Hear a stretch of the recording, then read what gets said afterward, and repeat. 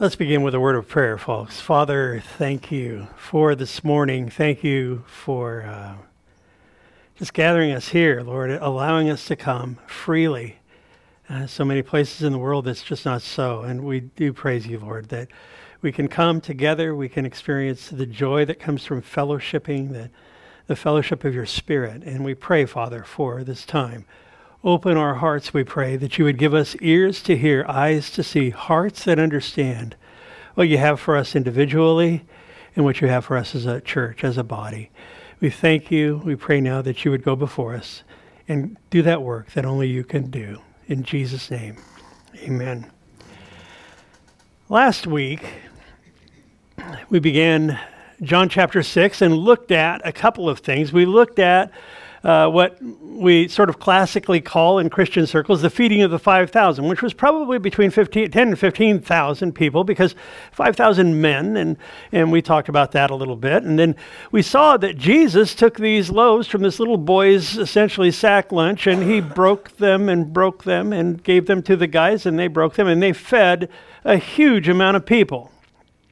At the end of that, it says that he discerned in his heart that the people were going to come and take him by force and put him up on their shoulders, I guess, and haul him off to Jerusalem and install him as king because he fed them. And we're told, we blended the gospel accounts a bit and looked at different accounts, seeing that miracle is in all four. We looked at the fact that Jesus perceived again in his spirit that things weren't right, and he dismissed the crowds. He sent them home. He said, go. And then seeing also that he dismissed his disciples as well. They got into the boat that they had all come over to this place. We looked at where there was probably Mount Arbel, and if I'm wrong, I'll find out when we get to heaven, but it's the place that really fits geographically. There are a lot of flat places and a lot of mountainous places around the Sea of Galilee, but not a lot of flat mountainous places. So with the gentle slope of that mountain and then Jesus going up on top afterwards, it fits because it's near Tiberias, we're told, and we'll see in the text this morning. At any rate, he goes out across the sea, or he sends his guys out across the sea, and a huge storm comes up. And again, looking at the different accounts in three of the Gospels, that these guys were terrified of the storm. And then when he came walking to them on the waves, they were more terrified probably of him than they were the storm. Looked at Storms 101 and Storms 102, where the first time Jesus was in the boat with them, and the second time he sent them off in the boat by themselves. That's often what he does with us. It's like, Lord, I just don't even sense your presence in this storm. This is horrible. I mean, I'm getting tossed around in my life, and I don't know which end is up. And yet he's there. He's there. And we're to take courage from that. Well, we looked at the connection between those two events, and the connection was this, that they wanted a bread king. They wanted a guy because he gave them food, free food. And free food in those days was remarkable. Lots of free food was even more remarkable, to the point where they were glutted. And sending them off, he wanted them to begin to connect. We talked about their view of him was low, and he wants to elevate their view of him, that he's more than just the provider. Yes, he wants us to ask him for our daily bread. That's part of the disciples' prayer in Matthew chapter 5. And yet, more than that, he wants us to recognize that he is the one who is the bread. He didn't come to bring bread. He is the bread from heaven. We're going to look at that today. And so when we go back and we see the connection between the two of these, he was saying, look, you've got to realize that if I can provide food for all these people with the little boy's 2 fish and 5 barley loaves, I can handle the events of your life.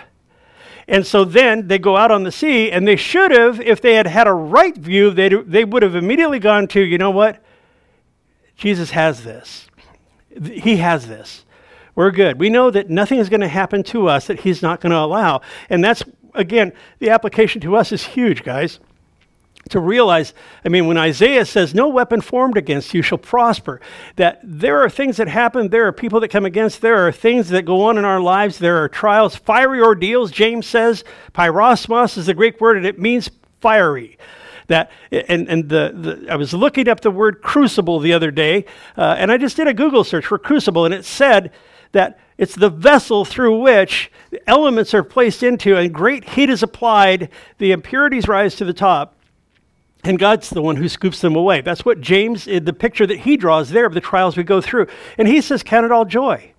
Why? And as a young Christian, I would scratch my head and go, are you out of your mind? Count it all joy when I'm going through this thing? And of course, those trials aren't for the moment pleasant. It's hard when your life is pressed in, and yet to come to that place of having a higher view of Jesus, that he's got this. He has my life in his hands. Nothing is beyond the scope of his influence in my life. To actually realize that sometimes he engineers trials because he wants to work in my heart, work in my life.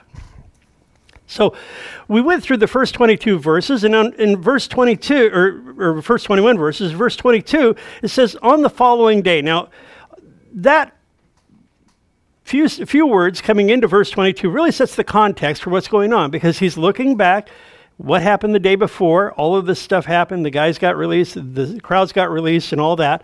And then it says that when Jesus discerned that they wanted him as an earthly king, that was not what he was there for. So he sends them off in the boat because their intentions was they didn't want to be with him. And we'll see this morning, they wanted to get something from him. You look at a great deal of religious programming that's out there today, and it's sickening. Because it's all geared towards getting something from Jesus as opposed to having the fellowship that he offers, the fellowship of his Spirit, to having that intimate relationship with him where I can come and pour out my heart, to where I can come and he says, you can call me Abba, Papa. You can call me Daddy. And to have the quality and the depth of relationship that he offers as opposed to this short-circuited version of he is just there to do my bidding, to actually give me stuff. And yes, we pray. When we pray, we ask for things. But folks, I want to encourage you, if your prayer life falls short, if it's just the shopping list, that's what I call it in my life, because there are times where, and he wants us to give our petitions to him, to ask him. He says, if you don't have because you don't ask, and when you do ask, you ask with wrong motives. And so yet in our prayer life, he wants it to be more than the shopping list, more than the petitions. He wants it to be communion, fellowship with him. Intimacy, a beautiful relationship is what he offers. And I think about in Matthew 11 when he says, when you're weary and you're heavily laden, come to me. I'll give you rest for your soul. I will work in your circumstances. I will work in your life. I will do so much more than give you a free lunch. He's so much bigger than that. And that's the point of this passage. Also in verse 22, it says, when the people who were standing on the other side of the sea saw that there was no other boat there except the one which his disciples had entered, and that Jesus had not entered the boat with his disciples the night before, but his disciples had gone away alone. So here the crowd comes back. It's the next day. They come back to the shoreline at the base of Mount Arbel, at the base of where he had fed all the people, a little north of Tiberias, and they're kind of scratching their heads. They saw Jesus dismiss the guys in the boat. The boat left. There's no other boats there. And they can't figure out, well, maybe they're waiting around for Jesus. I don't know. It doesn't say, but perhaps sticking around, wondering if he's up on the mountain or when is he going to come back. They're looking for him. They're seeking him. And so they saw that he didn't go with them. It's confusing to them. In verse 23, it says, however, other boats came from Tiberias near the place where they ate bread after the Lord had given thanks. So in verse 24, when the people therefore saw that Jesus was not there, nor his disciples, they also got into boats and came to Capernaum seeking Jesus. Now, I want to take a look at a couple of slides here. Richard, could you kill the lights again?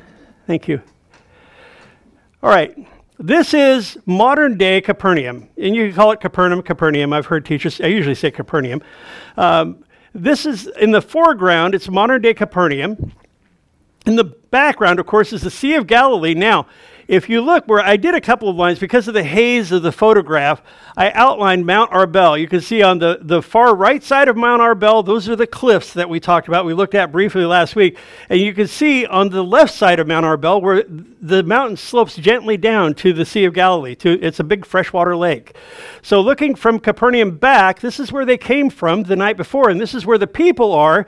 They're right at the base where the mountain intersects the lake on the left side is where the people gathered scared, and they're looking for Jesus. They're basically wanting more food. And so they're trying to figure out where he is. And he's come across, met the guys in the storm, and then as soon as he got in the boat, remember it said that they were immediately on the shore. And they were here at Capernaum. Now, the next slide. This is a modern picture of the ruins of Capernaum. It's a very small place. You know, most of these places in the Bible, before I went to Israel, I had these ideas that these were great big places. And when it talks about these nations that came against the Israelites and all of that, it was like a little walled city. And so, again, a very small area. If you see the round thing in the middle there, that's the Catholic Church built a great big huge building over the top of Peter's house, what's thought to be Peter's house. You actually walk into this thing and you look down through the glass floor into the house. And it's pretty garish, actually, in my opinion, but I'm glad it's there. I mean, the Catholic Church did preserve a lot of the antiquities in Israel, and so they're there for us to enjoy today. Now, just towards the bottom, right in about the middle of the slide, you see a large building there, and that's the synagogue at Capernaum. And when he is here at this place, his teaching usually happens in the synagogue. And the people would be flooded out into the courtyards and into the area surrounding it. When my wife and I stood on the railing outside the synagogue and looked out over the ruins of the houses. I mentioned to you one time before that I saw some columns that were different than the others, and our guide pointed out that was what the father would do to add on to the house when his son was getting married, because and the Lord completely unlocked Jesus saying, in my Father's house are many dwelling places. I'm going to prepare a place for you. That wedding language that we talked about earlier in this gospel. So just so you know, this is where they're at. It's a small place, a little point on the lake, and this is what it looked like 2,000 years ago, except the ruins were actually houses and there wasn't a big blob in the middle. So just as a point of reference, again, it's important that we see that these are physical locations as we study God's Word, that they're not just a Bible story, that it's actually a place that's real, and these are events that are real. They've been recorded for us and ensured. The way that the Lord brought together the New Testament, it's absolutely ensured that it came to us in its entirety, and it came to us whole. And we can put stock in the fact that it's inerrant and that every word is inspired. Verse 25, and when they found him on the other side of the sea, they said to him, Rabbi, when did you come here? And Jesus said, well, I strolled across the lake last night. No, it doesn't say that. He doesn't answer their question. Again, they're looking for free food. And they are perplexed because they're scratching their heads here. They're saying, well, all right, we went to where you were yesterday, this morning, and we couldn't find you. We knew you left separately from the men, and there was only one boat. And so they get over to Capernaum and they're going, how did that? And I would imagine with Jesus, there was always a point where he went, just never mind. I'm good. I don't need to understand the nuts and bolts of this thing. And they couldn't, and he doesn't explain it to them. Very often you see that when people question Jesus, he just blows off the question. And he goes right into what he wants to tell them. That's what he does here. I want you to know, too, he's not surprised. He's not disappointed with these people. Something that I was thinking about as I was studying for this morning and just looking at this, Jesus is not surprised. He's not bummed out that these guys aren't getting it. He knew their hearts. If you go to verse 64 in the same chapter, it says, but he is telling the people, and he's telling his disciples, and I think that's significant. He says, there are some of you who do not believe. And then John goes on to tell us in verse 64, for Jesus knew from the beginning who they were who did not believe and who would betray him. Interesting. So we see here in that verse, we see a picture of the foreknowledge of God. And people want to grapple with it. It was no trouble for Jesus to know ahead of time who was going to be with him and who was going to betray him. It's trouble for us sometimes. We want to argue about, well, is it the foreknowledge of God and the predestiny of God, and is it the free will of man, and how does that work, and how do you reconcile those because they seem opposite to one another? And again, for Jesus, it's a no-brainer. We'll see another passage this morning that deals with the same thing, and he actually speaks from both sides of the issue. And I love that because he's not wrestling over it. The point, though, is that he was not going to allow them to enthrone him on the basis of material gain. Very, very important. And again, I don't want to pound it into the ground, but there is so much out there that appeals to material gain. And when that overflows into the body of Christ, I think it's sickening. It's just so misrepresentative of who Jesus is and what he's about. Yes, he may prosper us. Yes, he may cause us to gain materially, but that's not his mission in our lives. This is also a warm-up for the Antichrist. You might be thinking, well, what do you mean by that, Pastor John? Well, he's going to come with the answers to man's material and physical problems. He's going to be hailed by many as being the great solution to man's woes. But it'll only be on the earthly, physical plane. It will not be spiritually. We know halfway through his reign, I'm not going to get into a whole eschatological deal this morning, but halfway through, he's going to commit the abomination of desolation and actually set himself up as God in the sanctuary of the temple. So the point is that this is a weak foundation for these people, and Jesus knows it. He's the eternal king. And he's standing in the midst of his creation, and he's just wanting to communicate these guys, get past the physical blessings that I'm offering you. I want to communicate something so much deeper. I want to communicate who I am on a level that you can grab hold of that will absolutely transform your life. It's still what he does. He's in the business of transforming our lives. I don't care if you've been a Christian for 5 minutes or 50 years. He is still in the business of transforming your life and my life. That's what his purpose is. He wants to reach into the deepest part of us. And as long as I have this short-circuited idea of him as being some guy that I can order around and I can command him to produce these blessings, so-called blessings, I don't have a deep enough view that he is the author of my life. And that he holds every breath that I take. He upholds all things by the word of his power, we're told in Hebrews chapter 1.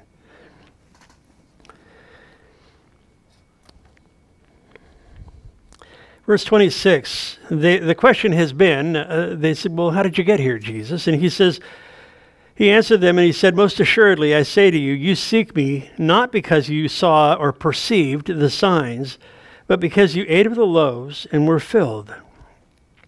He's saying, you're not seeking me because you saw the miracle.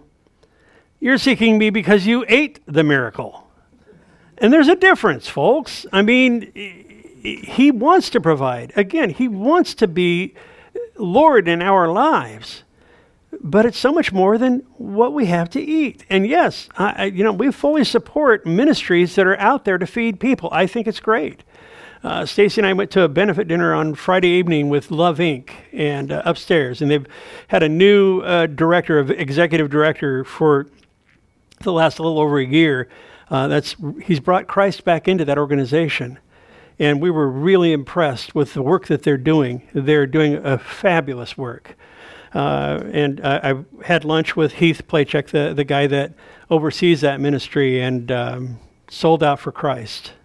And when he had some events transpire in his life, he essentially marched back into that ministry and he brought Jesus to the front. And people don't get exposed to that ministry without being exposed to the gospel, presented and lived out. Fabulous. Good stuff. Interesting, as he's responding to these people, remember in chapter 2, it said that he didn't entrust himself to man, for he knows what's in man.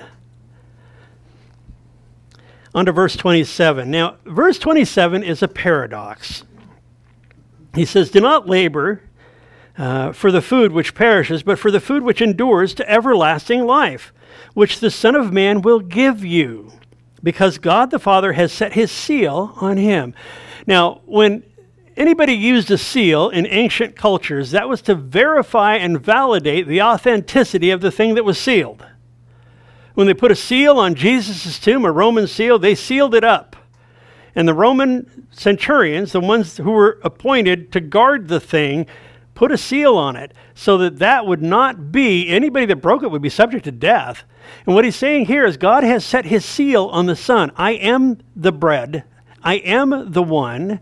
And the Father has set his seal on me. He's saying I'm the authentic one from the Father. But the interesting thing, the paradox here is he's saying, don't labor for the physical and labor for the eternal. I mean, wait a minute. I thought that, the Bible says if I don't work, I don't eat. And I may even be considered worse than an infidel. That's pretty strong language. So he's saying don't labor for the food which perishes. But that's not the point that he's making here, you guys. And then he says, labor for the food which endures to everlasting life. Well, wait a minute. I thought salvation was free. You're asking me to work for it? Is that what he's saying? No. That's why it's paradoxical here. This is a really interesting verse. We have a responsibility to make a living. But, and I use that word but, remember, it cancels what's just been said. I don't tell my wife, I love you, but that's not good. It's, I love you, and. But a but is really proper here. It says human beings labor. We want to work. We want to get it done. We want to build. More. Ambition. And we want to just make that thing happen. And what he's saying is it's not about building your own little kingdom here on this earth. It's not about that at all. Don't labor for that. Look at how much energy you put in. In my career, I've been exposed to a number of billionaires. And it's like, oh my goodness, one of these guys, he had a reputation of breaking a phone a week as he slammed it down. He was one of the most unhappy individuals I ever knew in my entire life. And yet, the thing that was a common thread that I saw with these guys is they were never happy. They never felt like they topped out. They never got to a point where there was satisfaction. It was just build. That's the sort of, and it's not just billionaires. We can do that in our lives too. The Bible calls it selfish ambition. And when it's focused on me, what can I build? What can I do? The deceitfulness of riches, pursuing those as an end to themselves, and it is deceitful, can take me right down the wrong path. And so he's saying, don't labor for that. Don't labor for the food which perishes in the big picture, but labor for the food that endures to eternal life. And that the Son of Man will give you. Jesus is saying here, what bread is to a starving man, I am to the deepest part, the spiritual man, the deepest part of who you are. That's what he's putting forth. He's saying, labor for what I give you. That's interesting. He's saying, work for what I'm going to give you. And that's what he says. So it's not about a works-based salvation. It's not about a works-based relationship with him. If there's anything that he's condemning about work, I think about Romans 6:23, for the wages of sin is death. Well, what's a wage? It's something you work for. That's the idea here. That's the thing that he's bringing across. Paul in Philippians chapter 3, we talked about it a little bit at the men's breakfast yesterday. By the way, thank you to the ladies that came down. Several ladies came down and put that all together for us and then cleaned up after us and did all that. That was great. But in Philippians 3, Paul says, I count it all as loss. He goes into this whole pedigree, his whole background, and he talks about being a Hebrew of Hebrews, a Pharisee of Pharisees, and being like the guy. He had a huge pedigree. And he said, you know what? I count it all as loss. Yeah, he had built his own little kingdom in Judaism. He says, done. Why? That I may know Christ, that I could know him, and that I could have this, he says, Christ Jesus, my Lord, in that passage. Personal pronoun, my Lord. He's talking about a personal relationship with Christ. That's what Jesus is bringing out here. We look at Abraham. Genesis 13 says that Abraham was loaded with livestock, silver, and gold. He was a wealthy man. He had a lot of stuff. And then in Hebrews chapter 11, It says, by faith, Abraham dwelt in the land of promise as in a foreign country, dwelling in tents. He never built a house. With Isaac and Jacob, and that's implied generationally, not with them, his son and grandson. The heirs with whom the same promise, for he waited for the city which has foundations, whose builder and maker is God. Abraham was doing, Paul was doing what Jesus is laying out in verse 27. They were not laboring for the food that perishes. They were laboring. Do you want to share that with me, Ron? No, I'm kidding. I hate it when that happens. I've been in a theater when my phone went off and I thought it was silence. But seriously, he says, don't labor for those things. That's the wrong heap that you're trying to get to the top of. And you can work all your life and end up on top of the wrong heap. It doesn't mean that we're not ambitious with our careers and all of that stuff, but it means that we have perspective. And our perspective is, my relationship with the Lord is infinitely more important than anything I can do here. Anything at all.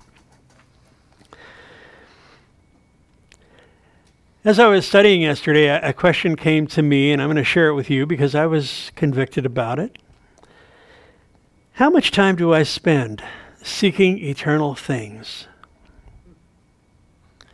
Life is busy. And I don't say that to condemn anybody or to put anybody on the spot. I mean, it just caused me to stop and reflect. Lord, I want to spend more time seeking the things above. I want to spend more time being effective for you in my life. And I think it's a good question for us to just simply ask ourselves from time to time, because we can get so busy with the work. I can get so busy, and I'm very busy, with the work of the ministry that I can actually begin to have it impact me in a negative way. And I don't ever want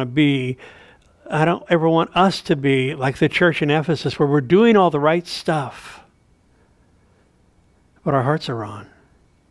That's exactly what Jesus' indictment for that church was. We were talking in our men's group on Tuesday night about doing the right thing with the wrong heart.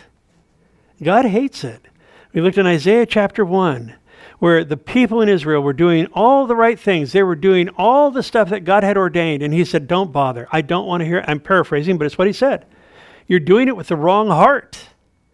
That's what he's after. And it's like, no, I think Oswald Chambers wrote, he said, so many times our service to Christ is the greatest enemy of our communion with Christ. And I think that that's just a good exhortation for all of us, because we live in a material world that's throwing stuff at us all day long, every day. And it requires intention to stay centered in Christ. We have to intentionally do that. It requires structure, intention, and simply feeding into that which he's laid in front of me. Because none of us is above cooling off, guys. My heart is broken in the past with people that I've seen that have walked away. And we're going to see later in this chapter, there are a great deal of people that walk away. And I know it broke Jesus' heart, and we'll talk about that next time we get into the Gospel of John here. The need in my life, the need in your life, is to be more a man of God by his Holy Spirit, or a woman of God, more a person who's seeking the bread of life. That's what he wants. Verse 28, they said to him, what shall we do that we may work the works of God? They're still stuck on labor. Interesting. The Jews looked at a man as being good, bad, or in between. And there were three levels. You were either a bad person, or you were a good person, and you were in between. And what they would talk about, because their whole shtick was works related, was that if you can do one more good thing, then you can get elevated to being a good person instead of an in-between person. And that's actually culturally how they looked at things. And so when they're asking Jesus, well, what can we do? They're saying, how can we get elevated by something we do into your good graces, Jesus? And it was a reasonable question for them, again, knowing, understanding they're not getting it. They don't see the spiritual significance of what Jesus is doing here. And as he's laying these things out, He is wanting to bring them to that elevated place, but it's not depending upon what they're doing. It's depending upon a whole attitude of the heart that they're missing. Verse 29, Jesus answered and said to them, "This is the work of God, that you believe in him who he sent." He's saying, believe, lean on, trust in fully, rely on, rest on, lean your whole life on. Believe in him who he has sent. It's not spiritual busyness. It's that quiet place in our hearts where we bear ourselves to him and say, Lord, here am I. Here am I. Please work in me. Please transform my life. I yield myself to you. Use me according to your will, not according to my puny ideas. But use me. But use me once you've filled me. I don't want to serve you in emptiness.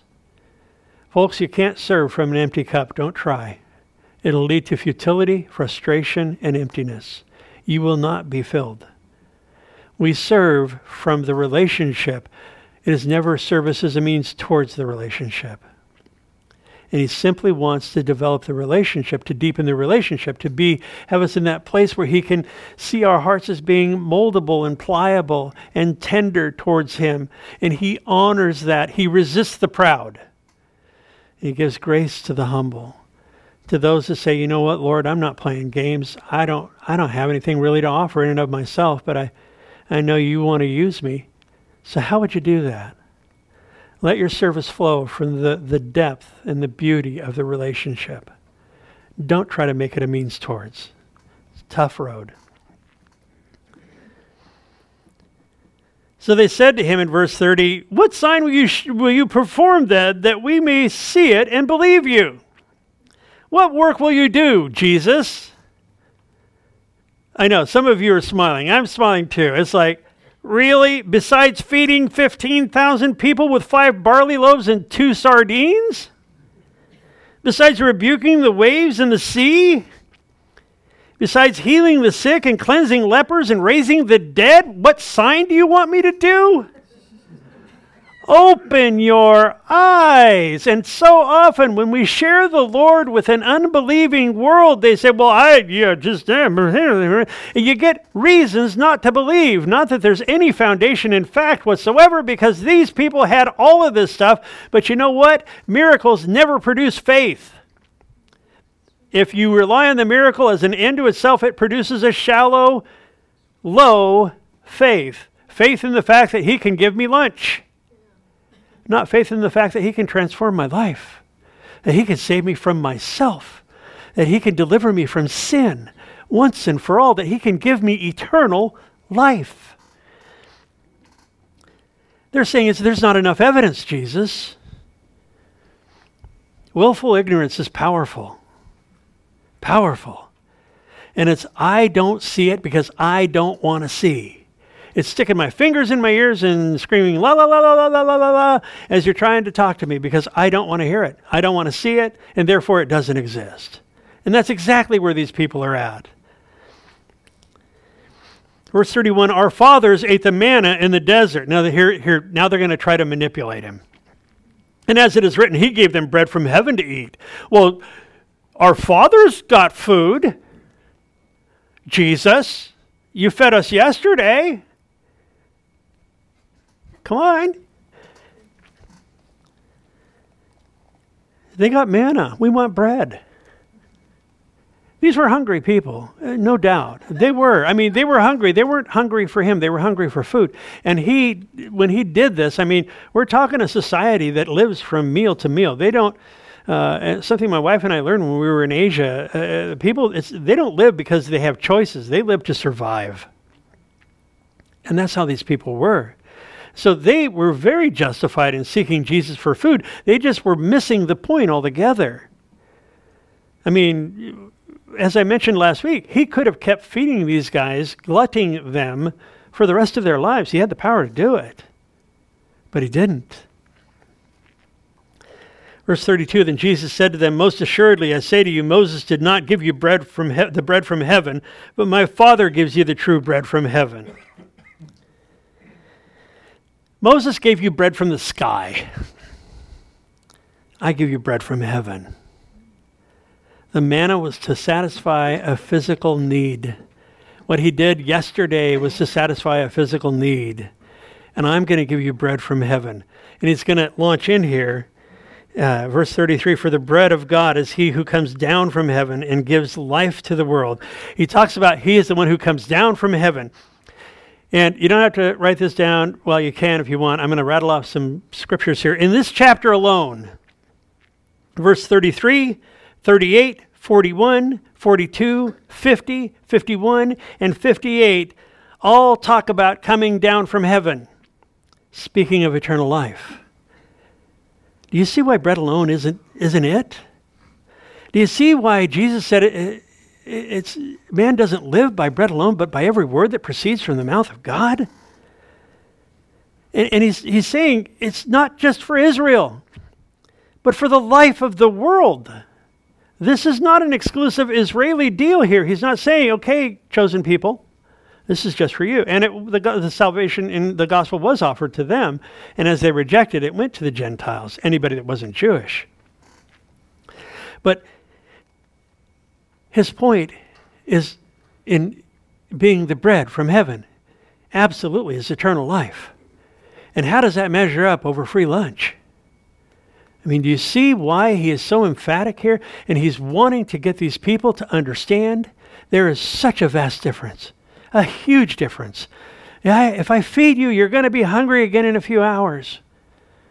But if I give you the bread from heaven, my body, you're going to be satisfied for eternity. There's a lot at stake here. Verse 34, and they said to him, Lord, give us this bread always. So they're saying, yeah, we want life. Watch the progression here. We see already that the Father, Jesus has said the Father wants to give life. And the second is the Father sent the true bread down from heaven to give that life. And now he has them saying, we want life. And now he's going to define what that life is. Verse 35. And Jesus said to them, I am the covenant name of God, one of the 7 I ams in this gospel. I am the bread of life. He who comes to me shall never hunger, and he who believes in me shall never thirst. This is an emphatic statement, guys. He's saying, I alone, in contrast to all others and everything else, am the bread of life. Singular. You might think, well, that's not very inclusive. What are you talking about? It's the most inclusive thing that's ever been stated. He says, whosoever will come, let him come. That's very inclusive. Well, that's pretty narrow-minded. Yeah, it is. Narrow is the gate that leads to life. And few are those that find it, but broad is the highway that leads to destruction. It's very narrow-minded. And I'll not make any exceptions or allusions to that being different. Jesus made very exclusive claims, and we do well to stand on those.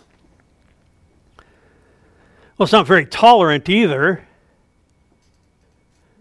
Well, maybe not according to your definition of tolerance, but it's the most tolerant thing in the universe that God would make a way for anybody to come and to eat this bread of life. And we're not going to change what the Scripture says. We're just not. I don't care what happens. I don't care what group or what ism or whatever wants to try to shuffle things around. We stand on God's word. And we know that he honors it. Verse 36. But I said to you that you have seen me, and yet you don't believe. Remember last week I said, he gives this whole thing. We see the bread and the loaves and the fishes, and then we see him walking on water. And from that point forward, he uses increasingly offensive language. And he's turning up the heat now, and he will continue to turn up the heat. And we'll see when we get back and we finish out this chapter that he turns it up to the point where most people bailed. They just said, you know what? This is a hard saying. I can't bear it. I don't want to hear it. This guy is just so offensive and stumbling. And yet he says, that's the message. But I said to you that you've seen me and you don't believe. And all that the Father gives me will come to me. And the one who comes to me, I will by no means cast out. Interesting. He says, all that the Father gives me. He's talking about God's sovereignty here. And the one who comes to me, I won't cast out. He's talking about man's responsibility. He says, those that the Father gives me and the one that comes to me. Again, this is no problem for Jesus to mix these two concepts. We want to separate them and we want to build a hill to die on to say, well, no. I agree with some of those guys that have 5 points and use the acronym TULIP, and I'm going to die on that hill. It's just all by God's preordained design and plan. There's no sense to evangelize because he already knows who's his and all of this stuff. And then there are those that say, no, there's none of that. It's all based on man's free will, and it's just you got to choose, and if you don't choose, you filthy sinner, you're going to hell. This whole deal. And Jesus says, you know what? All the ones that the Father has given me, they're mine. And that includes the ones that come to me. They're mine. Do you see how beautiful this is? This one verse reconciles that whole argument. Jesus didn't struggle with it. We, because we have finite minds and finite thinking, want to take that and separate those two and make major doctrinal stances on one side or the other. And he reconciles them. He speaks as though that is absolutely no trouble. He doesn't give any explanation for it. He's not offering pertinent exegesis towards that end. He's just saying that's how it is. The Father gives and people come. Both sides. That we don't understand, it doesn't mean it's not true. Charles Spurgeon said, if God was small enough for me to understand, he wouldn't be big enough to solve my problems. I like that.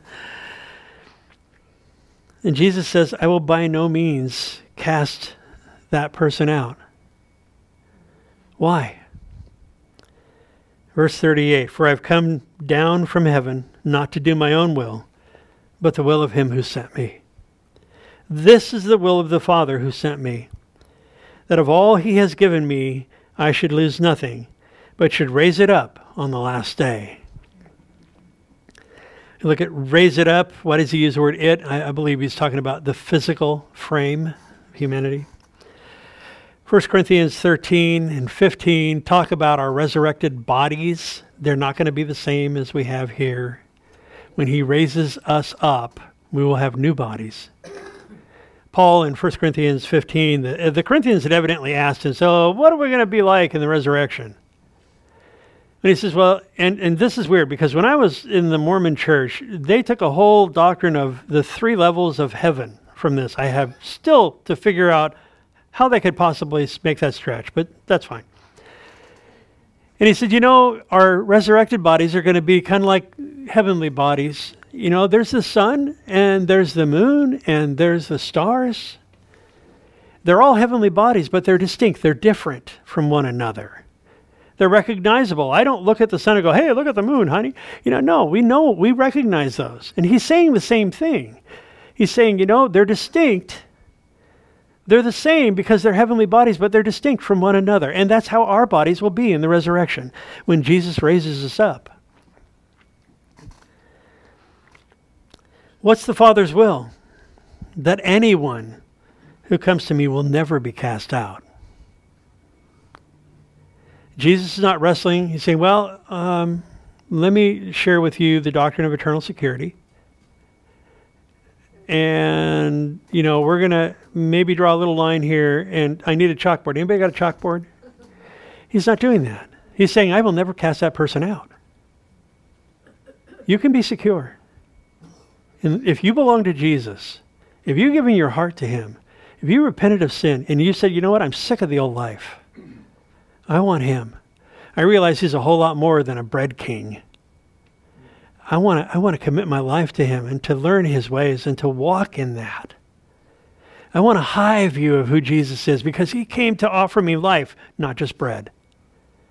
If that's where we're at, there is so much for him to work with. If we have a low view, we very much limit him because he will not violate your will. Verse 40, and this is the will of him who sent me, that everyone who sees the Son and believes in him may have everlasting life. There it is again. And I will raise him up at the last day.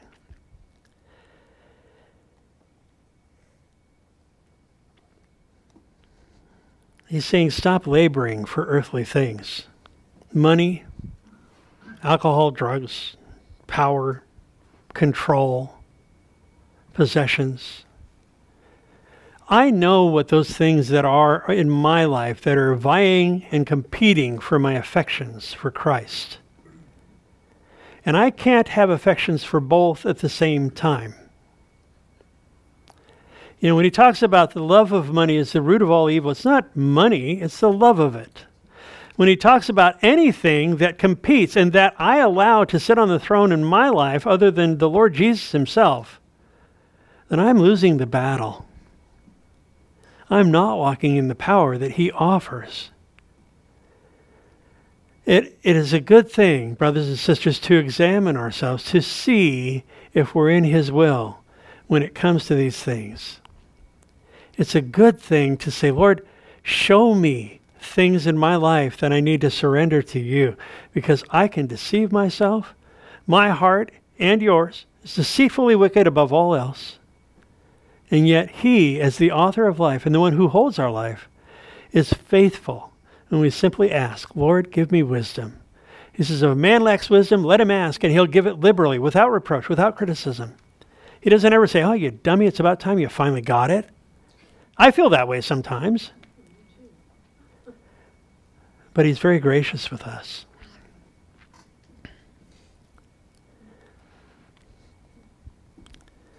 Verse 41, the Jews then complained about him because he said, I'm the bread which came down from heaven. Have you ever noticed with the Jews, this is like their favorite sport, complaining. They just love to do that. You know people like that? They just want to find fault with everything. Yeah, it's exhausting. It's exhausting to listen to. I imagine that for that person, it's exhausting to be that way. It's dishonoring to God. And they said, is this not Jesus, the son of Joseph, whose father and mother we know? How is it then that he says, I've come down from heaven? Jesus isn't Joseph's son. He's God's son. They're still missing it. They're so familiar with Jesus that they can't hear him. Their need is to encounter him as Christ, not as Jesus from Nazareth. Their need, again, is to have an elevated view of who he is, to see he has power over a whole lot more than bread and fish. Jesus, therefore, verse 43, therefore answered and said to them, don't murmur among yourselves. He knew what they were doing, because all things are open and bared before him. No one can come to me unless the Father who sent me draws him, and I will raise him up on the last day. We read this, and if you've been a Christian for a while, you've read this more than once, maybe a bunch of times. And it's easy for us to read these things because we see it and we understand it. But you got to realize these people are hearing this for the very first time, and the Jews are scratching their heads. They're absolutely at odds. And the people there, the disciples as well, they're at odds. They don't understand. They can't comprehend these things. And as Jesus said, I know the ones who are going to reject. And he's building here. He's challenging them. He's stretching them on purpose because he wants them to get it. He wants them to understand the message that he came to bring life, not bread. He's so pressing these guys now. And he's going to continue to turn up the heat. We're about out of time, and so I'm going to cut it short here. But the point is, this is tough stuff for them to hear. He says in verse 45, it's written in the prophets, and they shall all be taught by God. Therefore, anyone who has heard and learned from the Father comes to me. He actually quotes the scripture to support his claim. Not that anyone has seen the Father except he who is from God. He has seen the Father. Most assuredly, I say to you, he who believes in me has everlasting life. I am the bread of life. They're still struggling, and verse 49 doesn't help. Your fathers ate the manna in the wilderness and are dead. Oh, well, maybe we don't want you to give us bread then, Jesus. Excuse me, I think I have an appointment. This is the bread which comes down from heaven, that one may eat of it and not die. I'm going to stop there, folks. Father,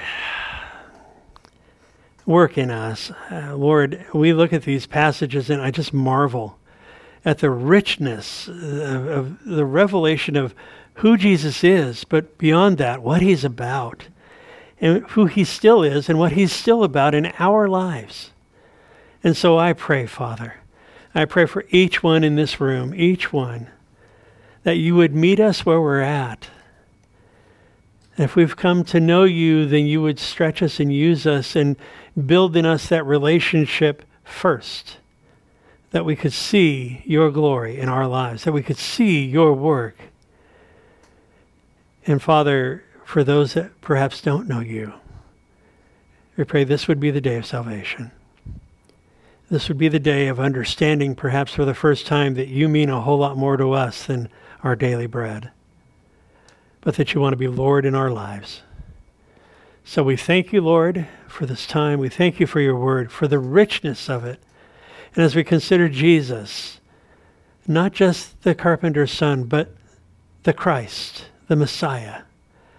And as we draw closer to him, Lord, your word tells us he draws closer to us. And as we begin to turn our focus on Easter, upon the resurrection, the crucifixion, all that that means to us, we pray, Father, that you would be the object of our affections, that you and the work that you've done, the work that you're doing, that we would be mindful of that, and that we would rejoice in the fact that you have simply called us to be your own.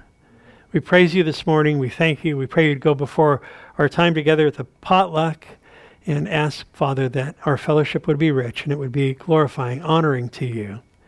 In Jesus' name we ask. Amen.